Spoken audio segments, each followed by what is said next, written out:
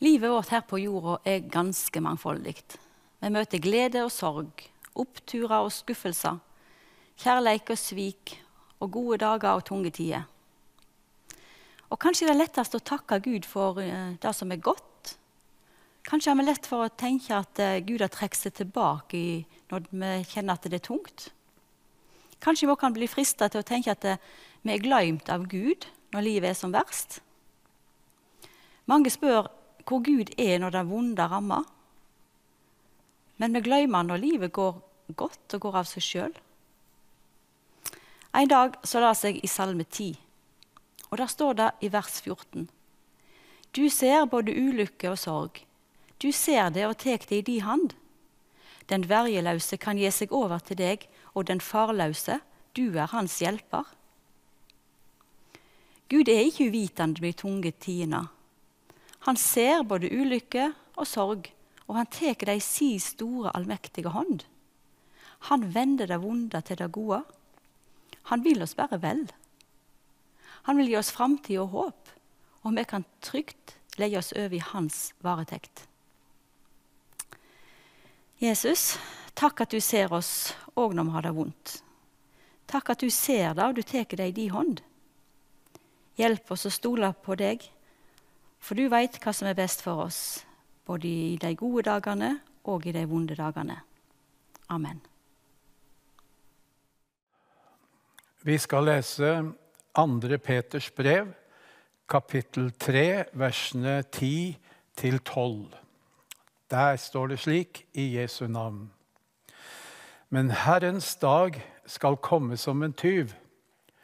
Da skal himmelen forgå med et rungende drønn. Elementene skal komme i brann og bli fortært.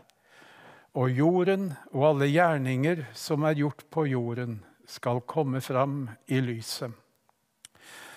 Når alt skal gå i oppløsning på denne måten, hvor hellig og gudfryktig bør dere ikke da leve, mens dere venter på at Guds dag skal komme. Bibelen taler om at en dag skal Jesus komme igjen. Dramatiske ting skal skje. Alt skal gå i oppløsning, leste vi. Vi hører om en Herrens dag som skal komme. Da skal himmelen forgå med et rungende drønn. Elementene skal komme i brann og bli fortært, og jorden og alle gjerninger som gjort på jorden skal komme fram i lyset. Da Jesus selv talte om disse ting, så sa han det slik. I flere av evangeliene hører vi han tale om det. La oss lese fra Lukas evangeliet kapittel 21, versene 25-28. Der står det: Det skal vise seg tegn i sol og måne og stjerner. Og på jorden skal folkene bli grepet av angst og rådløshet i larmen fra hav og brenninger. Mennesker skal forgå av redsel og gru for det som kommer over jorden. For himmelens krefter skal rokkes. Da skal de se menneskesønnen komme i skyen med stor makt og herlighet. Men når dette begynner å skje, da rett dere opp og løft hodet, for da skal dere snart bli satt fri.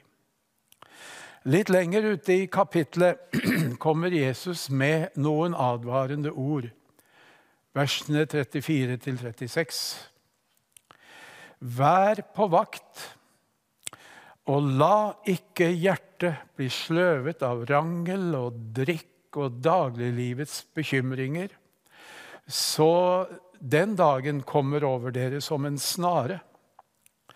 For den dagen skal komme over alle som bor over hele jorden. Våg hver tid og stund, og be om å få kraft til å komme velberget fra alt det som skal hende, og bli stående for menneskesønnen. Det jo dette Peter griper fatt i teksten som vi leste til å begynne med. Han sier, når alt skal gå i oppløsning på denne måten, hvor hellig og gudfryktig bør dere ikke da leve, mens dere venter på at Guds dag skal komme. Hellighet og gudsfrykt hører sammen. De kan ikke skilles. De utfyller hverandre og sier noe godt om det kristne livet. Noe godt om hva det betyr å være en kristen. Det gjelder å leve slik at vi er redde for å ikke få være med når vår dag kommer og Jesus henter oss hjem. Vi kjenner ikke dagen når livet er slutt, eller den dagen da Gud setter sluttstrek og Jesus kommer igjen.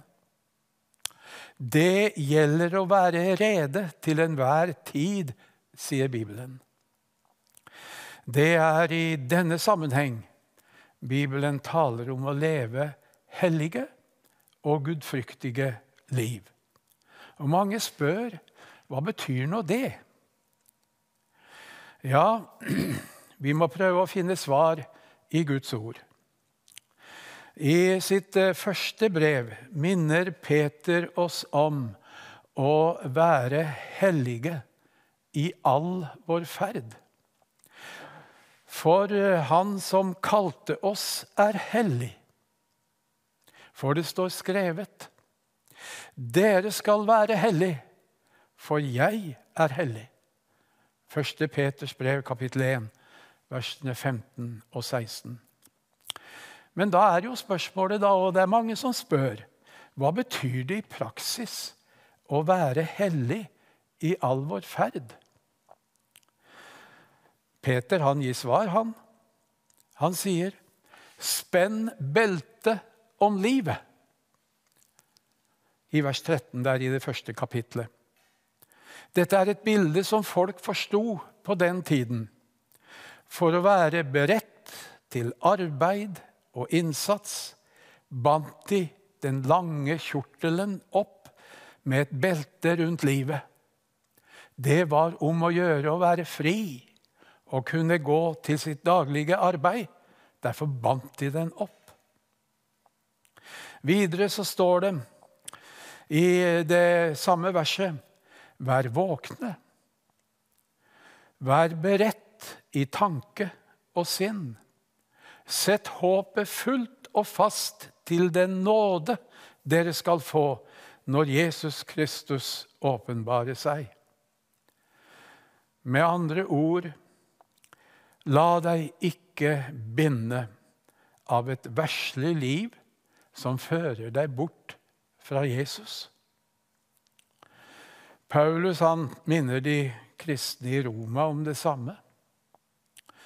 Han skriver til dem, la ikke synden herske i den dødelige kroppen deres, så dere følger kroppens lyster.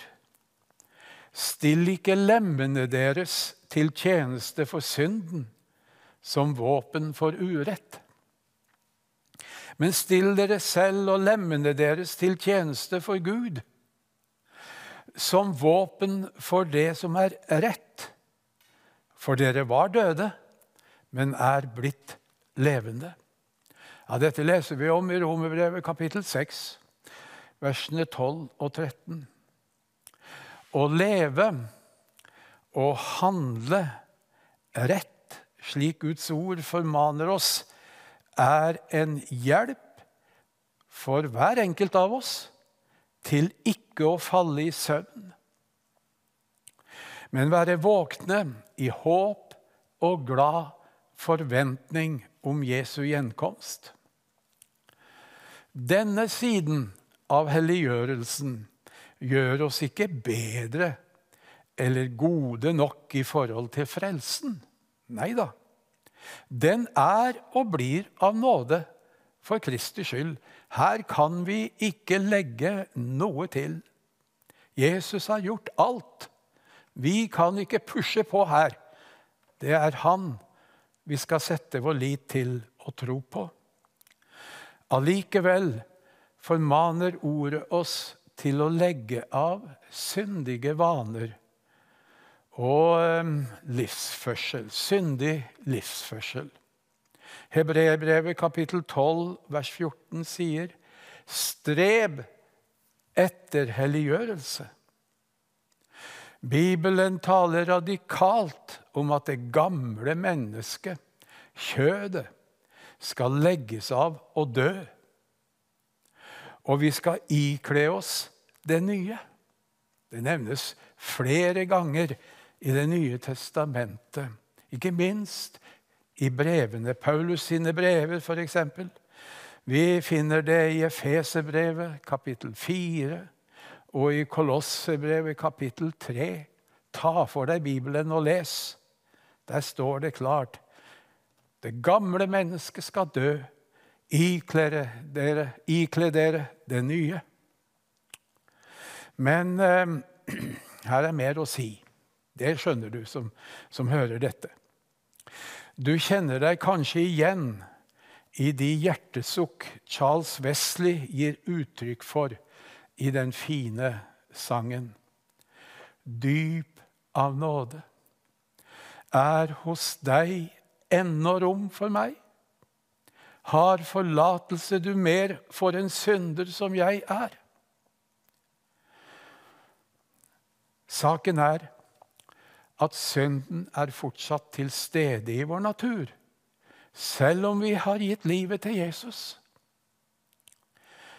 Derfor blir det en stadig kamp mot den. Det er nemlig slik at kjødet begjærer mot ånden, og ånden mot kjødet. De to står hverandre imot, for at dere ikke skal gjøre det dere vil. Leser vi i Galaterbrevet kapittel 5 og vers 17. Og slik som jeg leste nå, lyder da Norsk Bibels oversettelse. Også i en kristen finnes det noe som ikke vil adlyde Gud. Det gamle mennesket stikker seg ofte fram. Fristelsene ligger der på lur og fører oss så lett til fall. Også en kristen må ligge på kne og be om nåde og tilgivelse, ja, be om vekkelse i sitt liv. De gamle talte om daglig omvendelse. Det er viktig å få med seg. En ungdom sa for flere år siden da var jeg lærer på Fjellhaug, inne i Oslo. Og han kom, og så var han så oppgitt over sitt eget liv. Hvor lite han lyktes med å leve slik Jesus ville han skulle leve, som han sa. Og så sa han noe som beit seg fast i meg. Han sa, det er sikkert lett for dere som har levd lenger enn meg. Dere har vel overvunnet omtrent alle fristelser, og kjenner ikke på fall og svik. Da måtte jeg svare, du, det er ikke annerledes med meg heller. Derfor må jeg daglig be om tilgivelse og nåde hos Gud. Min trøst er at i Kristus har jeg en forsonet Gud. Han er min talsmann i himmelen. Charles Wesley har satt noen vidunderlige ord på dette i et par vers lenger ut i den samme sangen som vi siterte for litt siden. Der står det slik, dyp av nåde, gledesbud. Jesus står for meg hos Gud. Han har sonet i mitt sted. Gud er evig kjærlighet. Den kjærlighet gjelder meg. Dette syndige mennesket som får klynge seg til nåden i Kristus. Den gjelder deg også. Når du tar din tilflukt til ham. Men kampen mot synden og lengselen etter å leve nær Jesus og bli lik ham, lever i en kristen. Uten denne kampen og denne lengselen etter våre egne lyster skal bli tatt bort ifra oss, den lever i en kristen. Er det ikke slik, så står vi i fare for å lide skipbrudd på vår tro. Paulus skriver til sine brødre og søstre i Roma om akkurat dette. Det leser vi om i begynnelsen av kapittel 6 i Rombrevet. Det hadde dukket opp et problem i menigheten. Noen sa, vi har mottatt nåde hos Gud. Det kan ikke være så nøye med livet da. Nåden gjelder jo uansett, og jo mer vi synder, jo mer nåde får vi. Og det er sant. Det er tilgivelse hos Gud i rikt mål. Det er ikke det skorter på. Men så stiller Paulus spørsmålet, skal vi fortsette å synde, så nåden kan bli enda større? Og så kommer svaret, slett ikke. Hvordan kan vi som døde bort fra synden, fremdeles leve i den? Det går ikke det. Og det samme sier jo Peter. Dere må ikke glemme at dere er kjøpt fri, sier han. Gud har befridd oss fra det tomme livet som vi overtok fra fedrene. Ja, det leser vi om i det første brevet hans, kapittel 1 og vers 18. Det gamle livet ble dere kjøpt fri fra, ikke med forgjengelige ting, men med Kristi dyrebare blod. Å vite dette er den sterkeste motivasjonskilde til å leve det kristne livet i påvente av arven som ligger der fremme. Vi vil ikke miste den. Det står i en sang, for all den ting jeg visste, kan jeg aldri min Jesus miste. Salig er den som har det slik. I ordet som vi leste til å begynne med, brukte Peter 2 ord som utfyller hverandre. Hellighet og Guds frykt. Hva sier Bibelen om Guds frykt? Ja, det kan knapt nok sies noe større om en kristen enn at han er en gudfryktig person. Viktigheten av å leve gudfryktig går som en rød tråd gjennom Bibelen. Det står i Salmenes bok, kapittel 25, salme 25, vers 14. Herren taler fortrolig med dem som frykter ham. Hva betyr det nå egentlig å leve et gudfryktig liv? Her kan vi lære mye av de gamle troshelter i det gamle testamentet. Abraham, for eksempel, han ble kalt Guds venn. Han gjorde slik Gud sa. Han brøt opp og ga seg ut på en vandring til det ukjente. Han vandret i Guds frykt. Gud hadde talt, derfor gikk han. Om Noah står det at han bygde arken akkurat slik Gud hadde sagt og pålagt ham. Han bygde den i lydighet. Han bygde den med Guds frykt. Daniel havnet i løvehulen fordi han fryktet og elsket Gud. Alle Guds menn og kvinner som har levd i et nært og fortrolig samfunn med Gud, har levd i gudsfrykt. Derfor, jag etter gudsfrykt, rådet Paulus Timotheus til. Øv deg i gudsfrykt, sa han også. Gudsfrykt er nyttig til alt.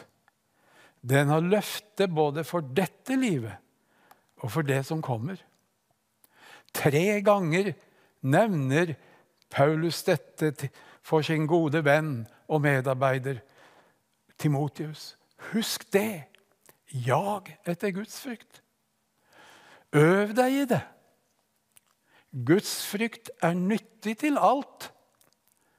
Det har løfte både for dette livet og for det som skal komme. Mange spør, skal vi frykte Gud? Er vi ikke frelst fra frykt?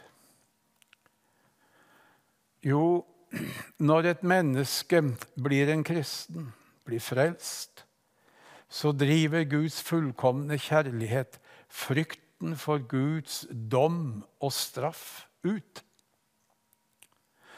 Da tar Guds hellige ånd bolig i det mennesket, og da skaper det en ny frykt i våre hjerter. Den rette Guds frykt er en reaksjon på at Gud kommer nær, og åpenbarer seg som en hellig Gud, som ikke tåler synd, og som en kjærlig Gud, som tilgir synd for Jesus skyld. Når vi i Bibelen blir kjent med Guds vrede over synd, og hans grenseløse kjærlighet til synderen, da er vår respons Guds frykt. Takk, Jesus. Dette er ikke en frykt som får oss til å gjemme oss for Gud, og skjule vår synd, skjule vårt liv som er merket av synd, slik Adam og Eva gjorde etter at de hadde falt. Nei, Guds frykt skaper en lengsel i våre hjerter etter å ære Gud med våre liv, og leve i samsvar med hans vilje. Guds frykt er uroen for å gjøre vår himmelske far imot, være ulydige eller gi ham sorg med våre liv. I våre dager så tales det lite om synd, om omvendelse, om dom og Guds hellighet. Det tales lite om at en dag skal menneskene stå til regnskap for sine liv. Ofte fremstilles Gud som en snill bestefar, en kompis og kamerat, der hellighet og gudsfrykt blir fremmedord. Men Bibelens Gud er ikke en koselig, gammel bestefar som svever rundt på himmelens skyer. Vi står i fare for å gjøre Gud så alminnelig, så ufarlig, at det er lite som minner om Bibelens Gud som vi skal frykte og elske. Når gudsfrykten er borte, får vi en kristendom uten omvendelse og oppgjør, uten kors, uten helliggjørelse, uten dom og uten 2 utganger på livet. Nei, å leve i hellighet og gudsfrykt står for det rette forholdet til Gud, preget av ærefrykt, tillit, kjærlighet og lydighet. Luther får dette fint fram i sin forklaring til det første budet. Der sier han det slik: vi skal frykte og elske Gud over alle ting og sette all vår tro og lit til ham. Loven viser oss vei, vet du. Den peker på ting. Peker på det som vi skal avkle oss, og peker på det som vi skal ikle oss. Men den kan ikke gi oss kraft til å gjøre Guds vilje. Det kan bare evangeliet. Derfor heter det i Titus brev, kapittel 2, versene 12 og 13, at nåden oppdrar oss til å si nei til et ugudelig liv og verslige lyster, og leve forstandig, rettskaffent og gudfryktig i den verden som nå er, mens vi venter på vårt salige håp, at vår store Gud og frelser Kristus Jesus skal komme i herlighet. Du hørte det. Jeg tror vi må lese det en gang til. Det er nåden som oppdrar oss til å si nei til et ugudelig liv og verslige lyster, og leve forstandig, rettskaffent og gudfryktig i den verden som nå er. Mens vi venter på vårt salige håp, at vår store Gud og frelser Kristus Jesus skal komme i herlighet. Når Guds ufortjente kjærlighet og nåde i Kristus Jesus blir åpenbart for oss, blir det en sterk trang i oss til å avvise synden og leve etter Guds vilje.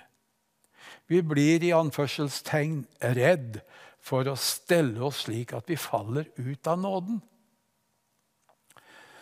Men Gud vet at vi er skrøpelige skapninger.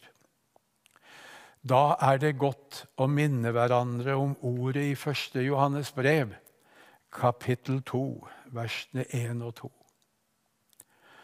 Mine barn, dette skriver jeg til dere, for at dere ikke skal synde. Men om noen synder, har vi en talsmann hos Far, Jesus Kristus, den rettferdige. Han er en soning for våre synder. Han slår ikke handa av en botferdig synder. Guds frykt og tillit til en nådefull Gud hører sammen.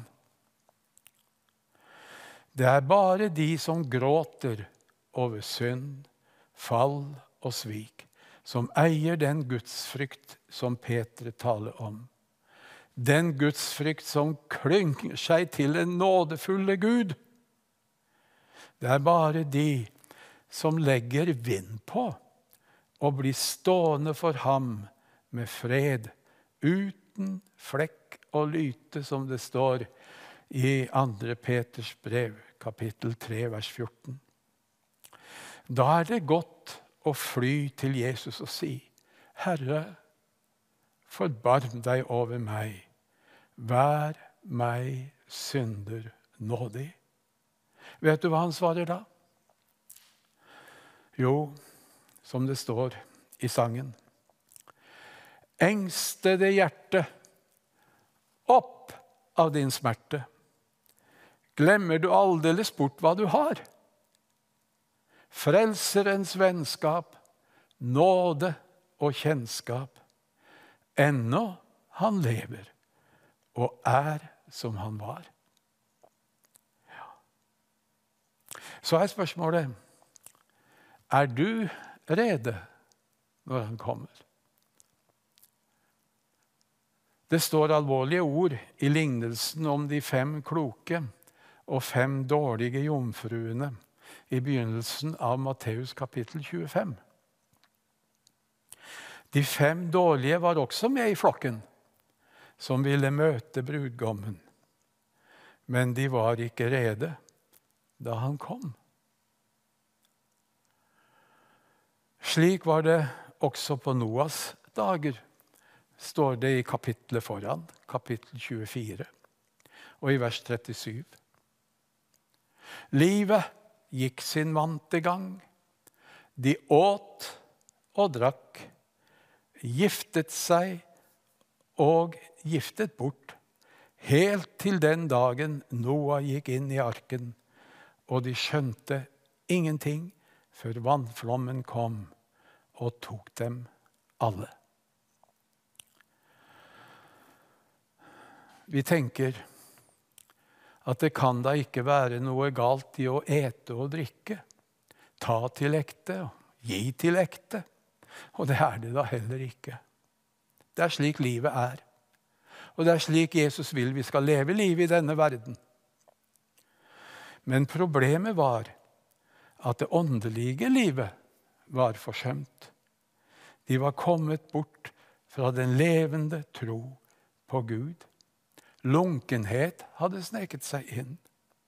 Avhengigheten av en nådefull Gud var kommet i bakgrunnen.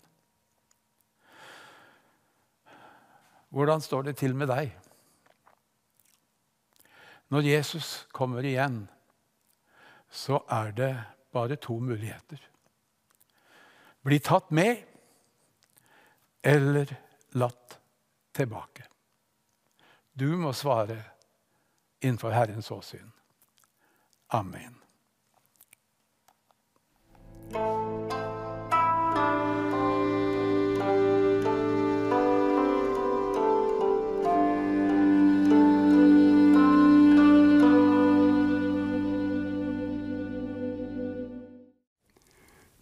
Herren er konge. Folkene skjelver. Han troner over kjerubene. Jorden bever. Stor er Herren på Sion. Han er opphøyd over alle folk. De skal prise ditt navn. Det er stort og vekker frykt. Hellig er han. Mektig er kongen, han elsker det rette. Det er du som grunnfester retten. Du gjør rett og rettferd i Jakob. Opphøy Herren vår Gud. Bøy dere ned for hans skammel. Hellig er han. Moses og Aaron var blant hans prester. Samuel blant dem som påkalte hans navn. De ropte til Herren, og han svarte dem. I skysøylen talte han til dem. De holdt hans bud og loven som han ga. Herre vår Gud, du svarte dem. Du er en Gud som tilga dem, men som også hevnet deres gjerninger. Opphøy Herren vår Gud. Bøy dere mot hans hellige fjell. Hellig er Herren Gud. fmtv.no. Se de kristne TV-programmene produsert av Flekkerøy Media. Han bærer deg. I Pottmakkerens hus. Lys fra Bibelen. Se de også på vår webside fmtv.no. Herren velsigne deg og bevare deg. Herren la sitt ansikt lyse over deg og være deg nådig. Herren løfte sitt åsyn på deg og gi deg fred.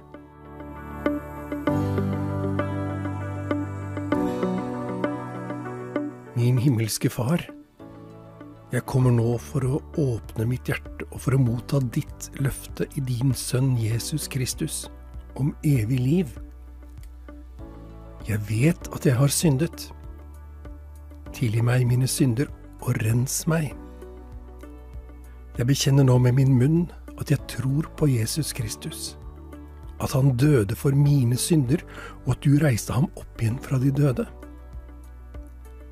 Jeg mottar nå Jesus Kristus som Herre og Frelser i livet mitt.